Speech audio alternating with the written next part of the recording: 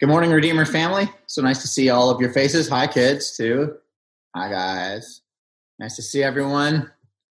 And I just loved so much what Susan shared, that our father he's both a fathering shepherd and a mother bird caring for his kids. And these are certainly challenging times that we're in. And though the world is fragile, and though there are unending threats to the body, none of these threats need dominate our minds, because the gospel is true rest that brings comfort to our hearts and our minds. So this morning we're going to conclude our Romans series in chapter 15, and it's fitting as we do this because we can think about how to be loving and caring for our immediate family and our neighbors in this difficult context of the quarantine that we're in. But also be mindful that this quarantine isn't going to last forever. And we want to be mindful of the kinds of people who God has rescued us in his great grace to be for one another as a church community, as a Redeemer family, and also to the greater KW community. So our text for this morning is Romans chapter 15. I'm going to start reading in verse 1. We who are strong ought to bear with the failings of the weak and not live to please ourselves. Each of us should please our neighbors for their good, to build them up. For even Christ did not please himself, as it is written, the insults of those who insult you have fallen on me. For everything that was written in the past was written to teach us, so that through the endurance taught in the scriptures and the encouragement they provide, we might have hope. May the God who gives endurance and encouragement give you the same attitude of mind toward each other that Christ Jesus had, so that with one mind and one voice, you may glorify the God and Father of our Lord Jesus Christ. Accept one another then, just as Christ accepted you, in order to bring praise to God. May the God of hope fill you with all joy and peace as you trust in him, so that you may overflow with hope by the power of the Holy Spirit. This is God's word. Now, this passage reiterates two strong themes in the New Testament. The first one is gospel-based unity for us as a church, and the second one is gospel-driven mission, the things that God does through us in this city as a church. And gospel-based unity that you and I enjoy as a Redeemer family, even as we gather here around in this format, which is so kind of foreign for so many of us, myself included. But our unity is not based on our common ethnicity or interests or socioeconomic circles. Our unity is in Christ. And the mission for you and I, once these challenging days are over and we're not confined, to our homes in the way that we are now, that gospel-driven mission, it looks like looking outside of our comfort zone, the comfort of our own ethnicity, the comfort of our own social circles, the comfort of our own interest groups. We've got a gospel-based unity and a gospel-driven mission. So I want to look at this passage this morning in a few ways. The first thing is to examine the basis for our ministry being gospel renewal. The second one, that the channel for our ministry is being a unified church. And then the third thing is the empowering guidance for our ministry is God's word and his spirit. So first, let's look at this gospel renewal, what we see here. If you look at the first three verses that we just read, what you're going to find is there's this sweeping principle for Christian ethics. And the sweeping principle is that we don't live for ourselves. That's how this chapter starts out. The strong are supposed to support the weak. And we're going to look at that language of strong and weak in a minute and examine what it means. But what's true for this church community is to extend to the greater church community in terms of being strong for each other. And that strength being defined as caring and loving. So think about even in this moment of being in our homes and not able to connect the way that we used to, or needing to, even when we do connect, you're thinking about things like social distancing and these kinds of things. But thinking about how we can call one another and text one another, encourage one another, be strong for one another, not just wake up each morning and think about our own comfort levels. When you look at verse 3, there's this unapologetic call to be imitators of the selfless love that we see in Jesus.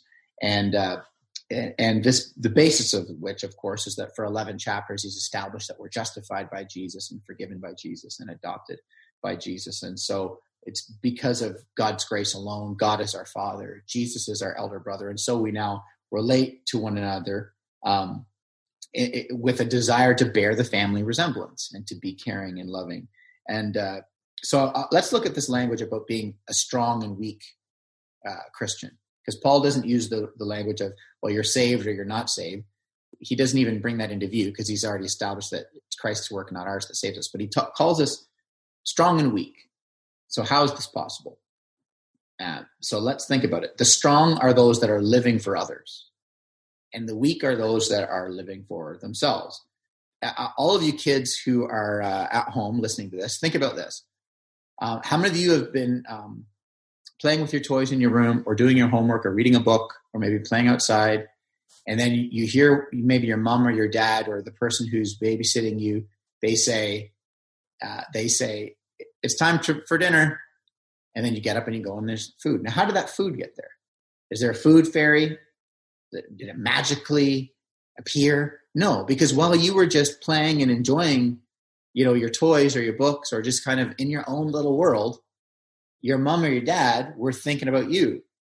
They were being strong for you. They were making food for you. Now, that's like a picture of being strong because the Bible's saying, well, I'm not thinking about myself. I'm going to care for this other person. Now, think about this, kids. What would it be like if you were playing with your toys and playing with your toys, playing with your toys and playing with your toys, and all of a sudden your tummy got a little bit rumbly. And as your tummy got rumbly, you're like, oh, I'm kind of hungry. And so you come into the other room and you say, let's say to your mom or your dad, you say, hey guys, what's for dinner? And you look and there they are, hunched into the refrigerator like raccoons in a dumpster.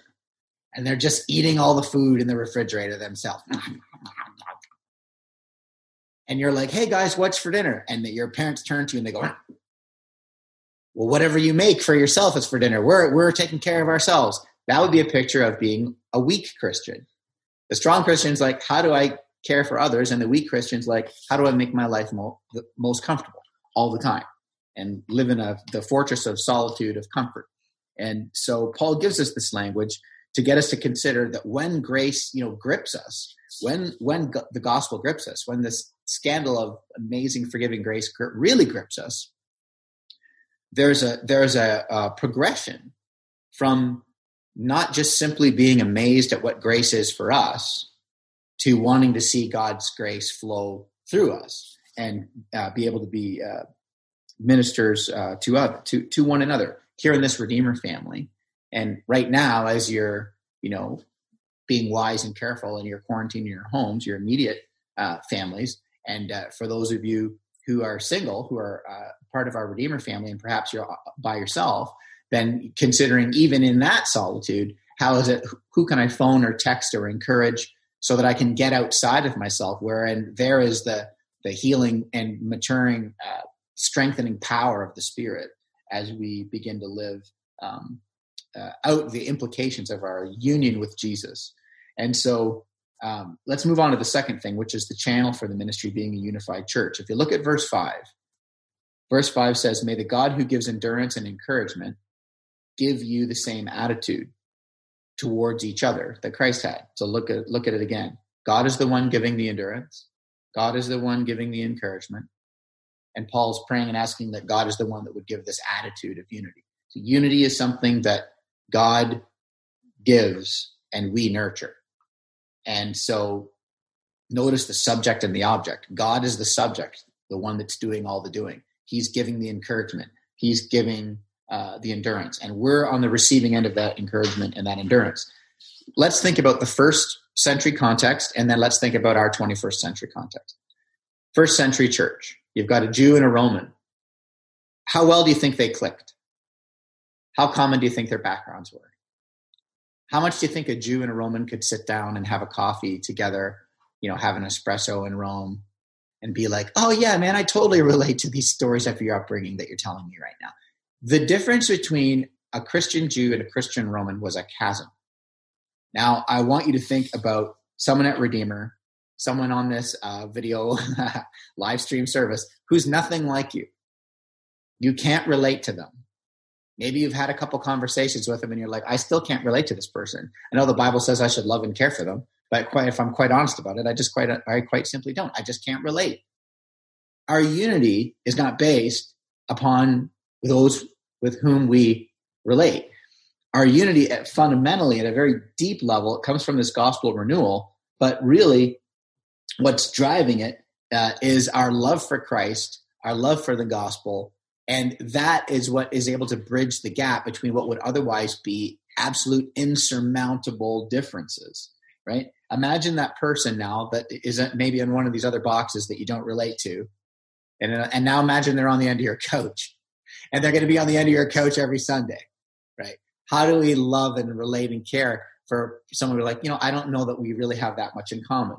Well, again, if we're strong, we're going to have an others focused orientation. If we're weak, we're just going to be absorbed with how uncomfortable we are in the moment. If we're strong, we're going to be interested.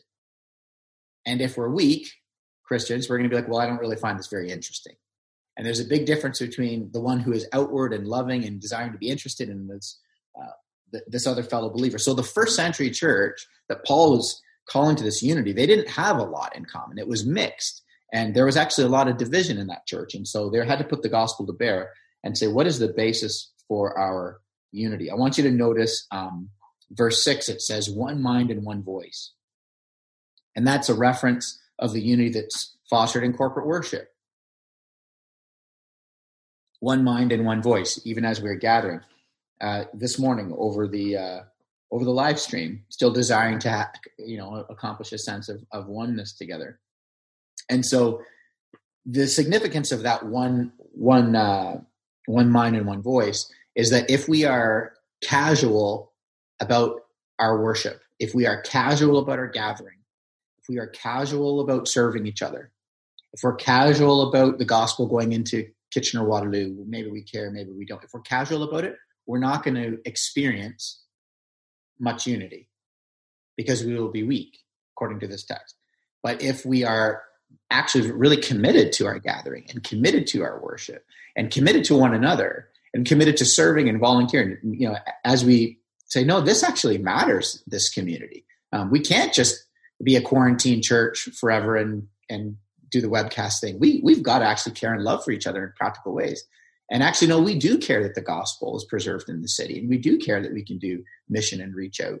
Then we're going to actually experience tremendous unity and experience tremendous gospel camaraderie together. There will be a unity that you will share with people in the Redeemer family who are nothing like you, who apart from the gospel, you would probably never be friends with because you just simply don't have anything in common with them. But it's that common passion for the love of God that draws us together, that is able to actually overcome any otherwise insurmountable difference. And so let's move on to the third thing. And actually, before I do, perhaps this is an opportunity for confession for you to realize, actually, I have been casual about my worship, or I have been casual about my commitment to community. And hey, you're saved by the grace of God. The text already establishes that. You don't do things in order for God to accept you. I've preached that 200 times since we planted Redeemer. So this isn't a conversation about that. But perhaps you realize, I've actually been quite casual about it. It's an opportunity for you to come to God in prayer and ask Him to give you a heart to love and care for one another deeply. The final thing this morning is this empowering guidance for ministry, being God's word and His Spirit. And all the time you hear me say many, many times, the way to interpret the scriptures is through the lens of Christ, and everything has to continually circle around Him. You hear me saying it time and time again, regardless of what text we're in, we've got to think about it in relation to it being fulfilled in Christ. Look at what Paul does in verse 3. It's exactly what he does. This is New Testament, hermeneutic for how to understand the Bible. Verse 3, it says, the insults of those who insult you have fallen on me. That's actually a quote from Psalm 69. David said it, but Paul applies it like Jesus said it. Paul is applying this thing that David said, like this is about Jesus. Why does he do that? he does it because he's calling us to emulate Jesus. And so the reason that he does that is because the motivating factor for us to shift from a myopic and weak life of self-interest to a strong, others-focused life of love is that we see how we are united to the Savior, whose love is self-emptying, the Savior whose love is cross-shaped. And so therefore God's word and his Spirit, it guides us into that very ordinary, daily acts of self-emptying love. Our lives become more and more cross-shaped. Verse 4 says, through the endurance taught in the scriptures and the encouragement they provide, we might have hope. Now, the wisdom of God's word in your home, of God's word in your ears, in your heart, in your mouth, it provides endurance and encouragement and hope. And consider the relevance in this pandemic of encouragement, endurance, and hope. Consider how our neighbors, our co-workers, our colleagues, the city, the world is craving endurance, encouragement, hope. You, church, have this gift in God through the nourishment of his word, the encouragement of his word, and the indwelling power of his Spirit to give you endurance, encouragement, and hope. And in the same way that we're all raising our children to have a sense of resilience, we want our children to have reasonable resilience so that whether they're dealing with something on the playground or the classroom, or they make a bad choice and now they're dealing with the consequences of it in their life, or somebody else made a bad choice, or they have to deal with something like this pandemic that is out of control, that has nothing to do with what they did, but now it's impacting their life. We are all trying to raise children with a reasonable sense of resilience. You see, God has given his word and his Spirit to give his children a reasonable sense of resilience, so that in the midst of this global pandemic, in the midst of everything that's going on, as we check in with the news daily, and we should, to be responsible, but we can do that without a sense of panic and fear. We can look at what's happening in this city with a sense of endurance, encouragement, and hope in the gospel. For example, they will give us news updates every day. We will look at those charts that the government provides, and those charts are intended to enable us to respond responsibly. But without endurance, encouragement, and hope, those charts that you see in the news are going to be panic planners. And you're going to see, where was Italy on compared to where we are, and where are we headed, and what's the trajectory, and how's this going? Are there any new cases found in Kitchener-Waterloo today? Well, we should be looking at those things. We shouldn't be turning ourselves off from the media and sticking our heads in the sand. We should be looking at those things, but looking at them thoughtfully with a sense of peace in our heart, that we don't look at the news like it's a panic planner. And so this is the glorious gift of what the gospel gives us. Notice what the text says: through the endurance taught in the scriptures, right? The indwelling power of the Spirit and the wisdom of God's word, they will equip you. They will empower you. They will equip you and empower your children to endure this hardship with gospel-driven resilience, right? This COVID-19 pandemic, it's this life and death sized problem, but it meets our gospel, which is a life and death sized announcement, which brings with it a life and death sized answer, life and death sized solution, life and death sized hope. And so, church, may we find rest in that. May we give our children rest in that. And so let's close our time this morning and enjoy the rest of this Lord's Day, restful in our homes. Let's enjoy it with the words of verse 13 ringing in our ears. May the God of hope fill you with all joy and peace as you trust him, so that you may overflow with hope by the power of the Spirit. Amen.